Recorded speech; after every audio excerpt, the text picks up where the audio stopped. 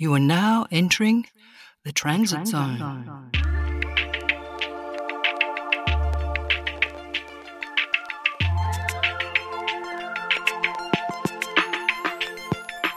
Welcome back to the Transit Zone. I'm Peter Clark in Melbourne, Australia. Margot Kingston in Comboyne, New South Wales. We acknowledge the traditional custodians of the lands on which we record and produce these podcasts, the Wurundjeri people of the Kulin Nation and the Birpai people of the Port Macquarie region of New South Wales. We pay respect to their elders. Margot Kingston, good morning. Hello. I remember the first Transit Zone podcast, and we each had to do an audio essay, and I did a rave about home, working out where is home, which Australia, then which state, then which part of state. We're now at a phase where I think most people would agree that the Federation has actually fractured and that everyone in every state apart from New South Wales does not think of themselves as part of Australia. They think of themselves as part of the state. Or you might go further and say a union of all the states against an incredibly arrogant and reckless New South Wales. So it's very interesting, but you've had a very particular experience because you've just been sent home and told to not leave your house to the extent that you can't go into your hand-built sound studio out the back because your son's there sometimes. Like, okay, Peter, what's happened? And I guess we know where your home is. It's your own home. That's it, yeah? We're home, but we're very glad to be home, I've got to say. Just hearing what you just said and going back to our very first podcast in the Transit Zone series back in May 2020, it seems like an eon away, doesn't it? You did an audio essay on home, and which we'll hear again shortly. Yes, it's been a roller coaster ride for us. We left Melbourne to go on our photographic expedition to South Australia, the south coast there, to see the whales, to swim with the cuttlefish, then supposedly up to the Northern Territory to go to Uluru, Katajuta, Wataka, all that sort of thing. 3-week trip. When we left, we went through the Riverland border into South Australia, and there were cops. Of course, the fruit and veg quarantine, but there were cops asking us. Remember that just a few weeks before, we'd had some cases in Victoria, and South Australia had created a semi-barrier where they were going to require us to have a COVID test on arrival. Just before we left, they dropped that.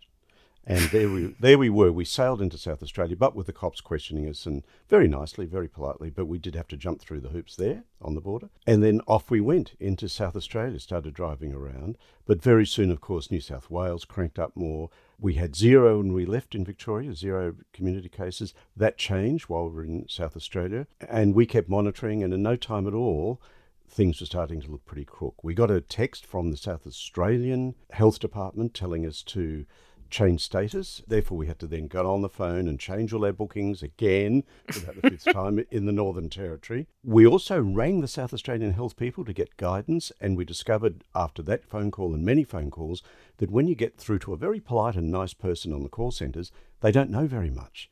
They keep saying, I better check with my supervisor.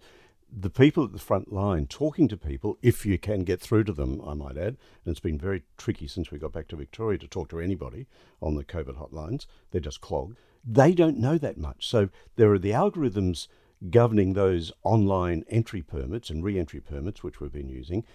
It's algorithm driven, but actually real people on the end of a phone line talking to them and getting good quality information hasn't been so easy. So we had to abandon our trip to the Northern Territory.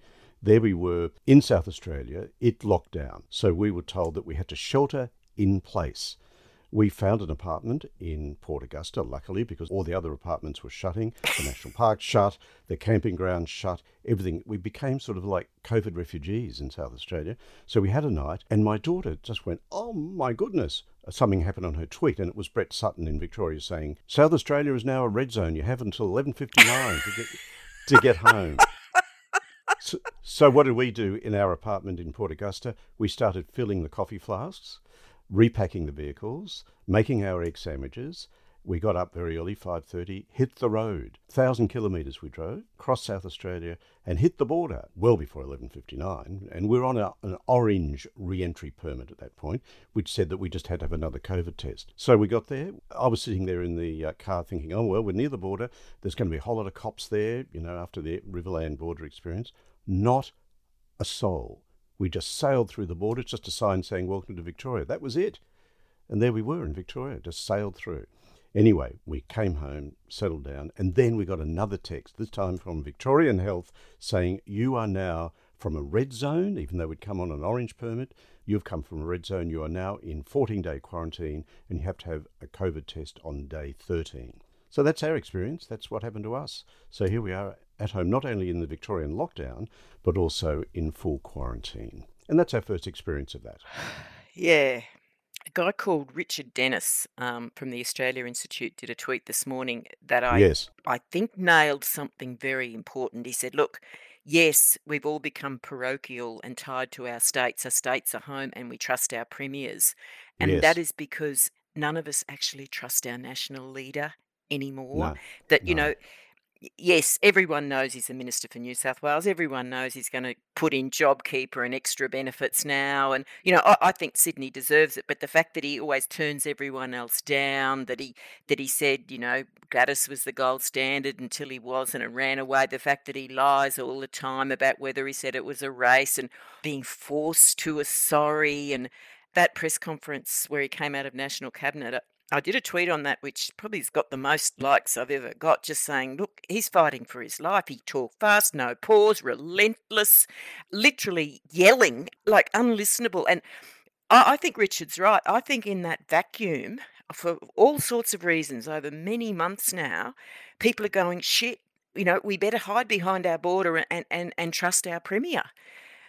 Tony Windsor did a tweet yesterday saying, I never thought I'd say there was a worse Prime Minister than Tony Abbott, but there is. And I tell you what, that brought back a lot of memories for me because I've detested Abbott for a long time. I wrote 2 chapters in my Not Happy John book about him and actually came back into being a political tragic because my brain just fused when he got up in Parliament and accused Julia of lacking character over the so-called AWU slush fund and just went, oh, come on, and wrote a piece and got on Twitter and everything. But I looked at Tony's tweet and I thought, he is actually worse. I mean, for all his faults, Tony Abbott was sort of grounded in some sort of theory or substance or value system. I mightn't have liked it, but there was something there. This is just, it's like a used car salesman. It's like, it's got to the stage where I'm not saying that he's Trump or anything like Trump, but I literally don't believe anything he says. These weird leaks that he suddenly got this and suddenly got that and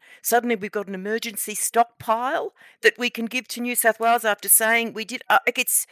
It's awful, and you just know that it's not about us. It's not about what's right. It's not about the long term. It's just about him winning some crazed news cycle. It's I think Richard's hit the nail on the head. And I've been using the term irked parochialism, picking up on what Richard Dennis said on Twitter today. We are all very irked by what Brett Hazzard has been saying, saying, oh, this is the Commonwealth. What happened to the Commonwealth? We had the bushfires and all that stuff. We have had months and months of people like Hazzard and, of course, Berejiklian herself and Scott Morrison bagging the other states in a very partisan, ideological way. Oh, and key elements of the press gallery. I mean, who can forget? I mean, I like this guy, Phil Curry, but to author a page 1 splash in the AFA magazine with Gladys in white looking smug, the woman who saved Australia, right place, right time, and you go, right, okay. Well, a lot of players have built up this mythology, and when it bursts, we're supposed to go, oh, you poor loves. Given that all the other states are dealing with this effing Delta strain breach, a hard, quick lockdown, and she's gone, oh, we've got the best health advice in Australia. Wow! So it is hard to get beyond that, but of course we have to get beyond it.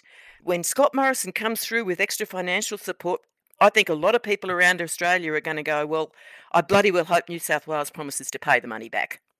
It's interesting, isn't it? We've seen it as partisan, and I think it is largely the bagging of McGowan, the bagging of Andrews, the bagging of Palaszczuk. Marshall's an interesting case. He's a go early, go hard man. Well, he sure is.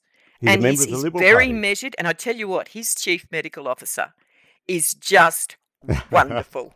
I mean, she's got this Dipsy charm. Like, did you hear her this morning? She said, "Look, my husband said he doesn't know what to do in lockdown," and I said to him, "Well, clean out your sock drawer, darling. Do something useful." It's just perfect. Well, the fact that we've come to know all the chief medical officers around Australia itself is fascinating, isn't it? And who knew what an epidemiologist was before the pandemic? Only other epidemiologists, probably. It's fascinating. And now, of course, we've got that Nick Coatsworth literally going public, blasting fellow experts.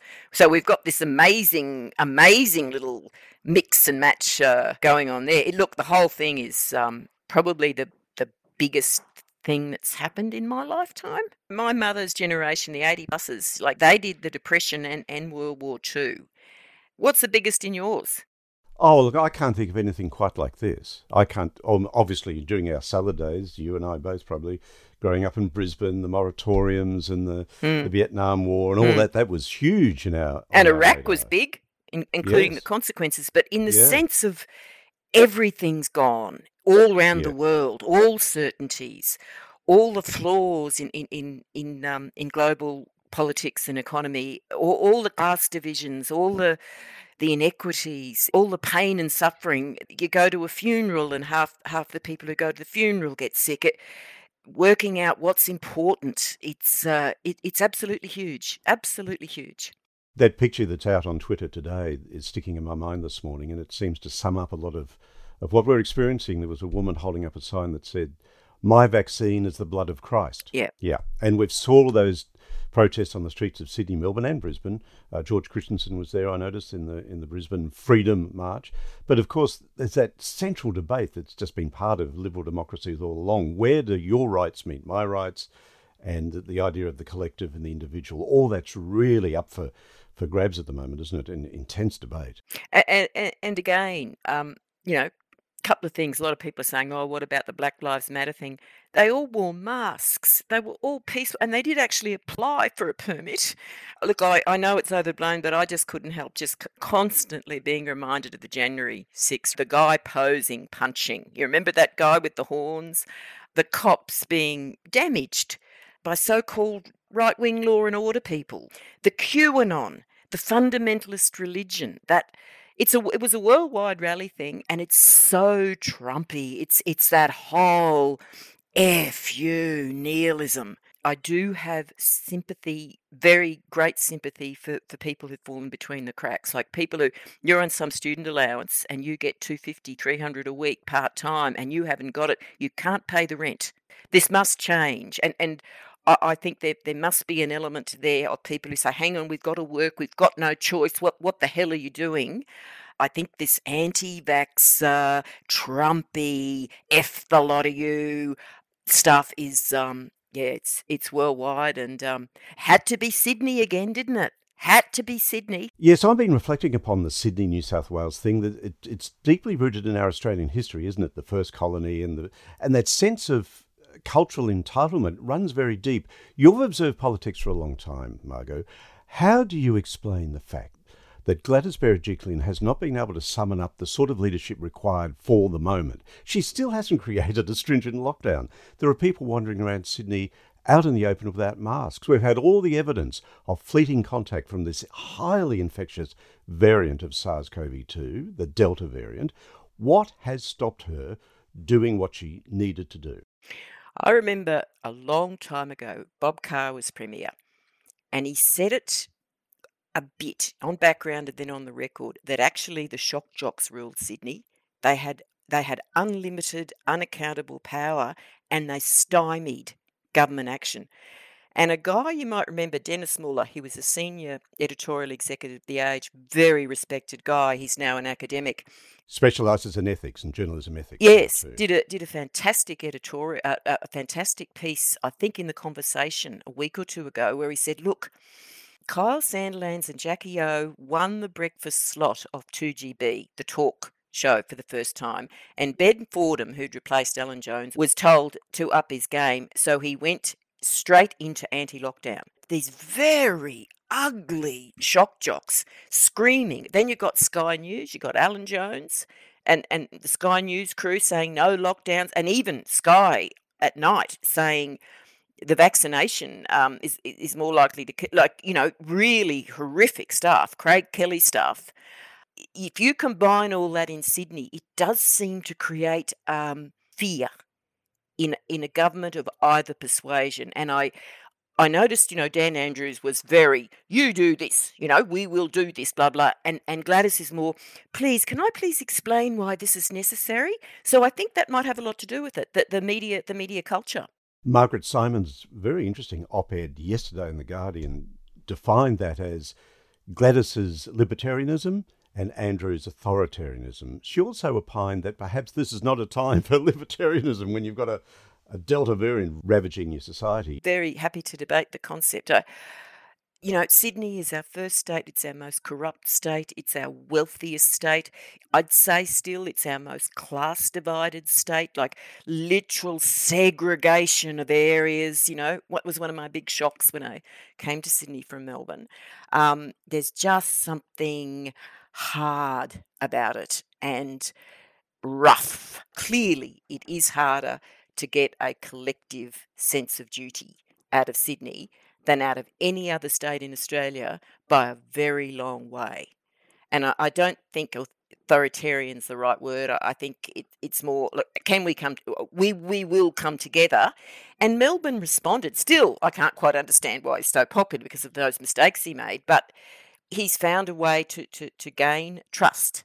And again, trust is all. To see Morrison lying and spinning day after day in a matter of national crisis when people want to be comforted and reassured that they're in safe hands, not yelled at and told that why should he say sorry. And it just feels like Australia could go down big time, and it's a time we either transform or it's just, it's not possible anymore. So it's big times. Those cultural differences between states are much stronger than perhaps we all thought. You and I both grew up in Brisbane. We're all aware of We Queenslanders, the Joh Bjelke-Petersen period, etc. We were very conscious of that, looking at Southerners as intruders, etc. I was standing in a queue in a Toyota service centre in Port Augusta, and I had to go in and out a couple of times. I brought back some paperwork to give to the guy, and there was an Indigenous elder in front of me. And I came up a bit close behind him, and he turned on me and very firmly said to me, "You're a bit close, mate." And all around South Australia, masked, and they'd just gone into lockdown. They're very rigid and very stringent there, but in a polite, very Adelaide, South Australian sort of way. Well, isn't Adelaide the only eastern state that wasn't founded by convicts? It was established privately. Yeah, but also South Australia is struggle street a bit in Yes. national terms. I remember going to Adelaide a few years ago and going, oh, these beautiful buildings have survived. They haven't been knocked down in the development boom. And so I think that would create a sense of a protection. You want to protect South Australia. Do you believe that Gladys Berejiklian, with all that exceptionalism, New South Wales exceptionalism propaganda that she pumped out day after day, backed, of course, by Scott Morrison, did she become partly snookered by that as well? That she couldn't back off that? And she still hasn't backed off it. Yes, I don't think there's any doubt about it. And I've been very interested that the New South Wales media over all these days hasn't said to her yet, would you like to apologise for going into lockdown too slow and too lax? They're very, very easy on it. And you notice there's no Sky News people breaking in now. Andrew Connell did a good job early. But, she's still Teflon. And my theory about that is that New South Wales people have gone, we've got to trust her because the other side's no good either, and she's all we've got, and she's the best of a bad lot. I think there's a bit of that. Plus, an incredible likeableness, the same as Anastasia. She's likeable. She doesn't punch you in the face. She looks like that she's suffering and caring through these decisions. She's got something. There's no doubt about that. But I don't think the polls have gone bad for her in New South Wales. But then again, New South Wales, they still reckon they're right. Of course they are. Brad Hazzard, so disappointed that we're not a Commonwealth. I tell you what, I live in New South Wales. I vote in New South Wales now. And I tell you what, I'm still an effing Queenslander. Oh, Brad, so sad to see you on your knees to the rest of Australia. So sad. So sad. You poor man. Having heard all that, let's look into the future before we hear your audio essay from May 2020 about home again. I think we can finish our conversation on that today, Margot. Let's look into the future. It seems really clear that you mentioned Anastasia Palaszczuk, Mark McGowan is adamant, Stephen Marshall's adamant, Daniel Andrews is adamant. He talked about the Ring of Steel around Sydney. The other states and territories are not going to give an inch on keeping the virus out of their states. We're almost pre-federation at the moment. We've got lockdown colonial-style borders around the Commonwealth that Brad Hazzard likes to vaunt. How do you see it playing out now? Are we looking now at New South Wales cut off from the rest of Australia for the foreseeable? Yes. And, look, I'm not an economist. I mean, I don't know how different states participate around an economy, but I would have thought that given it seems very clear now, unless we can get emergency vaccinations or whatever, from this emergency stockpile, which Morrison, told us about for the first time after he had to knock Gladys back. New South Wales is locked down, so they'll have to do a lot of adjustment, but the other states will have to do a lot of adjustment too. And I wouldn't be surprised if there's an element of wanting self-sufficiency in a state now, like to actually, we'll have our home-based companies for these things. I'm not sure. And also tourism. I mean, how Queensland's going to survive, how Tasmania, this is very interesting. But I'll tell you another thing that'll happen that will be good, and we've already noticed, is you're locked down or your borders are closed, whatever, so you go and see your state. And of course, when you go and see your state, you see all these hidden gems. And I think there will be demographic changes in the regions. I wouldn't be surprised if there's some serious attempts at decentralisation. Anything could happen. But yeah, look, I agree with you. I mean, I don't think any state has confidence in New South Wales. And after yesterday, I mean, like if you ever had to see a super spreader event, if that's what it's like, and if they are actually going to be like the telly said yesterday, calling in the army to put a ring around the engine room of Sydney, where the people who earn a low wage and do all the bloody work in that town are fenced in by the military, I would have fears. I would have fears for the stability of Sydney. I don't know about you, but I think I know it might be hard, but if you're going to do a ring of steel, which you should, she hasn't protected the regions. You've got to do it around Greater Sydney. If you want to put a ring of steel around 5 basically low wage, high dense communities, and let the rich suburbs who brought it in go free, I have fears. We haven't really focused at all. Let's do this briefly on National Cabinet. Since it was formed, replacing COAG, of course, a very different beast. It has been a bit of a rollercoaster ride. We've seen flows of power back and forth between Scott Morrison as the Prime Minister, the various state premiers. I was fascinated, for example, that Stephen Miles, the acting Premier of Queensland, was not at the table, the virtual table as it turned out, during the last National Cabinet meeting. I find that just baffling. Yes, well, I got blown up on Twitter for coming up with a conspiracy theory, like who told him not to go. I mean, I've just got no faith in Morrison at all. And someone said, "Oh, come on, Margot, you're better than that." The rules of National Cabinet are when the leader can't attend, the Director General attends, and there was an exception for Victoria because Dan Andrews was off very ill for a long time. So I don't think it was a problem. But I tell you what, we're on tenterhooks watching here. Because everyone knows that Scott Morrison is the Prime Minister for New South Wales. Everyone knows it. And we're not going to let it get away with it. There's a fabulous line in Catherine Murphy's Insider piece, Inside National Cabinet. She said, the political imperative for Scott Morrison was clear. He could not be seen to give New South Wales special treatment because no other state would let him get away with it. Now, he's got himself into that position, praising one Premier and blasting another. He's got a very tricky road ahead. Let's finish our conversation on this Sunday morning. It's the 25th of July, 2021. 141 community cases in New South Wales announced today, many of them 50 plus infectious in the community. That particular outbreak, the Delta, the very infectious Delta, is not under control in Sydney, New South Wales. As you mentioned, Margot, it has intruded into the regions of New South Wales, especially around Orange, etc. And of course, this is not going to be the last of the variants. Lambda's on its way, and there will be other variants, perhaps even more infectious than this one. So we've got to think ahead as well. But let's come back to this idea of home. I'm very glad to be home after our truncated trip, our so-called holiday. That didn't happen. But let's go back to May 2020 when we started the Transit Zone series, and you focused on home. Do you want to read your essay again for us? See how it sounds today. Okay. We faced a sudden evolving question when coronavirus ran round the world to occupy our lives. Where exactly is home and why? Nations asked their people to return home before they closed their borders. Citizenship the criteria, the legal right to belong. Then all states except New South Wales and Victoria closed their borders. First Tasmania, South Australia, Western Australia and Queensland said only residents of their states could enter after closure. Then Queensland said even they would need a permit, and WA did a hard border closure. Western Australians could no longer come home. In WA, there's a short exemption to visit a seriously ill relative or attend a funeral. So where your family and friendships are comes into play in the notion of home. Yet it's more than that. A friend was devastated when WA closed its border hard. She's fifth generation of a pioneer family in the wheat belt, and she knows exactly where home is, despite living in Sydney for 20 years.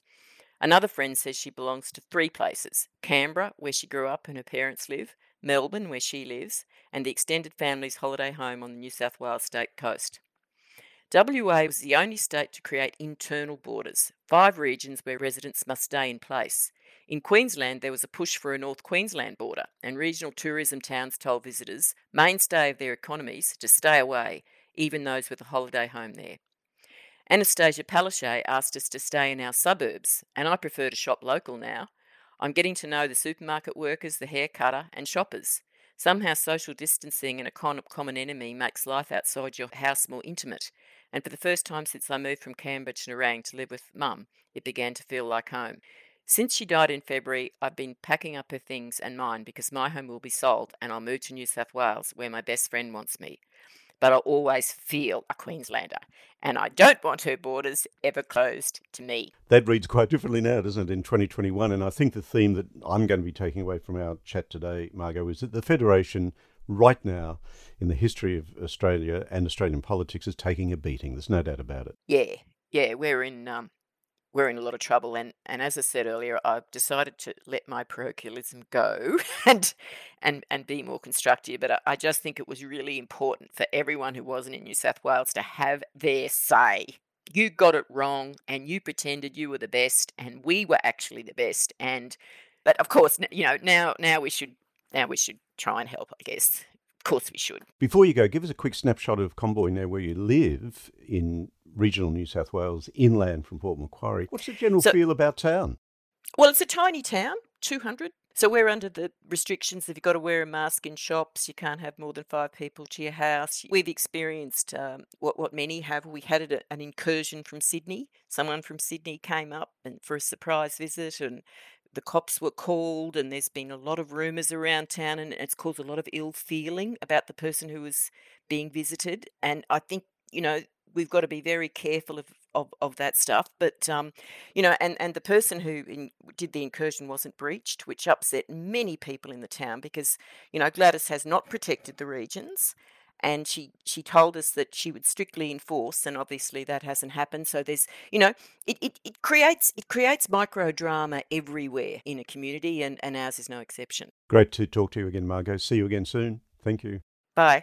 Now, all of us are wanting better information about Delta, the COVID-19 variant, and just the epidemiology generally. And of course, Transit Zone Pod has 5 information-rich podcasts available. Check those out. The latest with Professor John Potter, the epidemiologist based in New Zealand, is called the Frequently Asked Questions edition.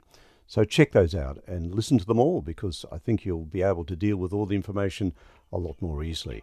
And if you'd like to email us at the Transit Zone, here is our email address, transitzonepod@gmail.com. As always, we welcome all your comments, your questions, your ideas, particularly after today's chat with Margot and me, and ideas for podcast episodes too. We welcome those. transitzonepod@gmail.com. Peter, before we go, cross your fingers, we may have a very special guest soon, if all goes well. So tantalised I am. I'm Peter Clark. Thanks for listening, and please join us again soon right here in the Transit Zone.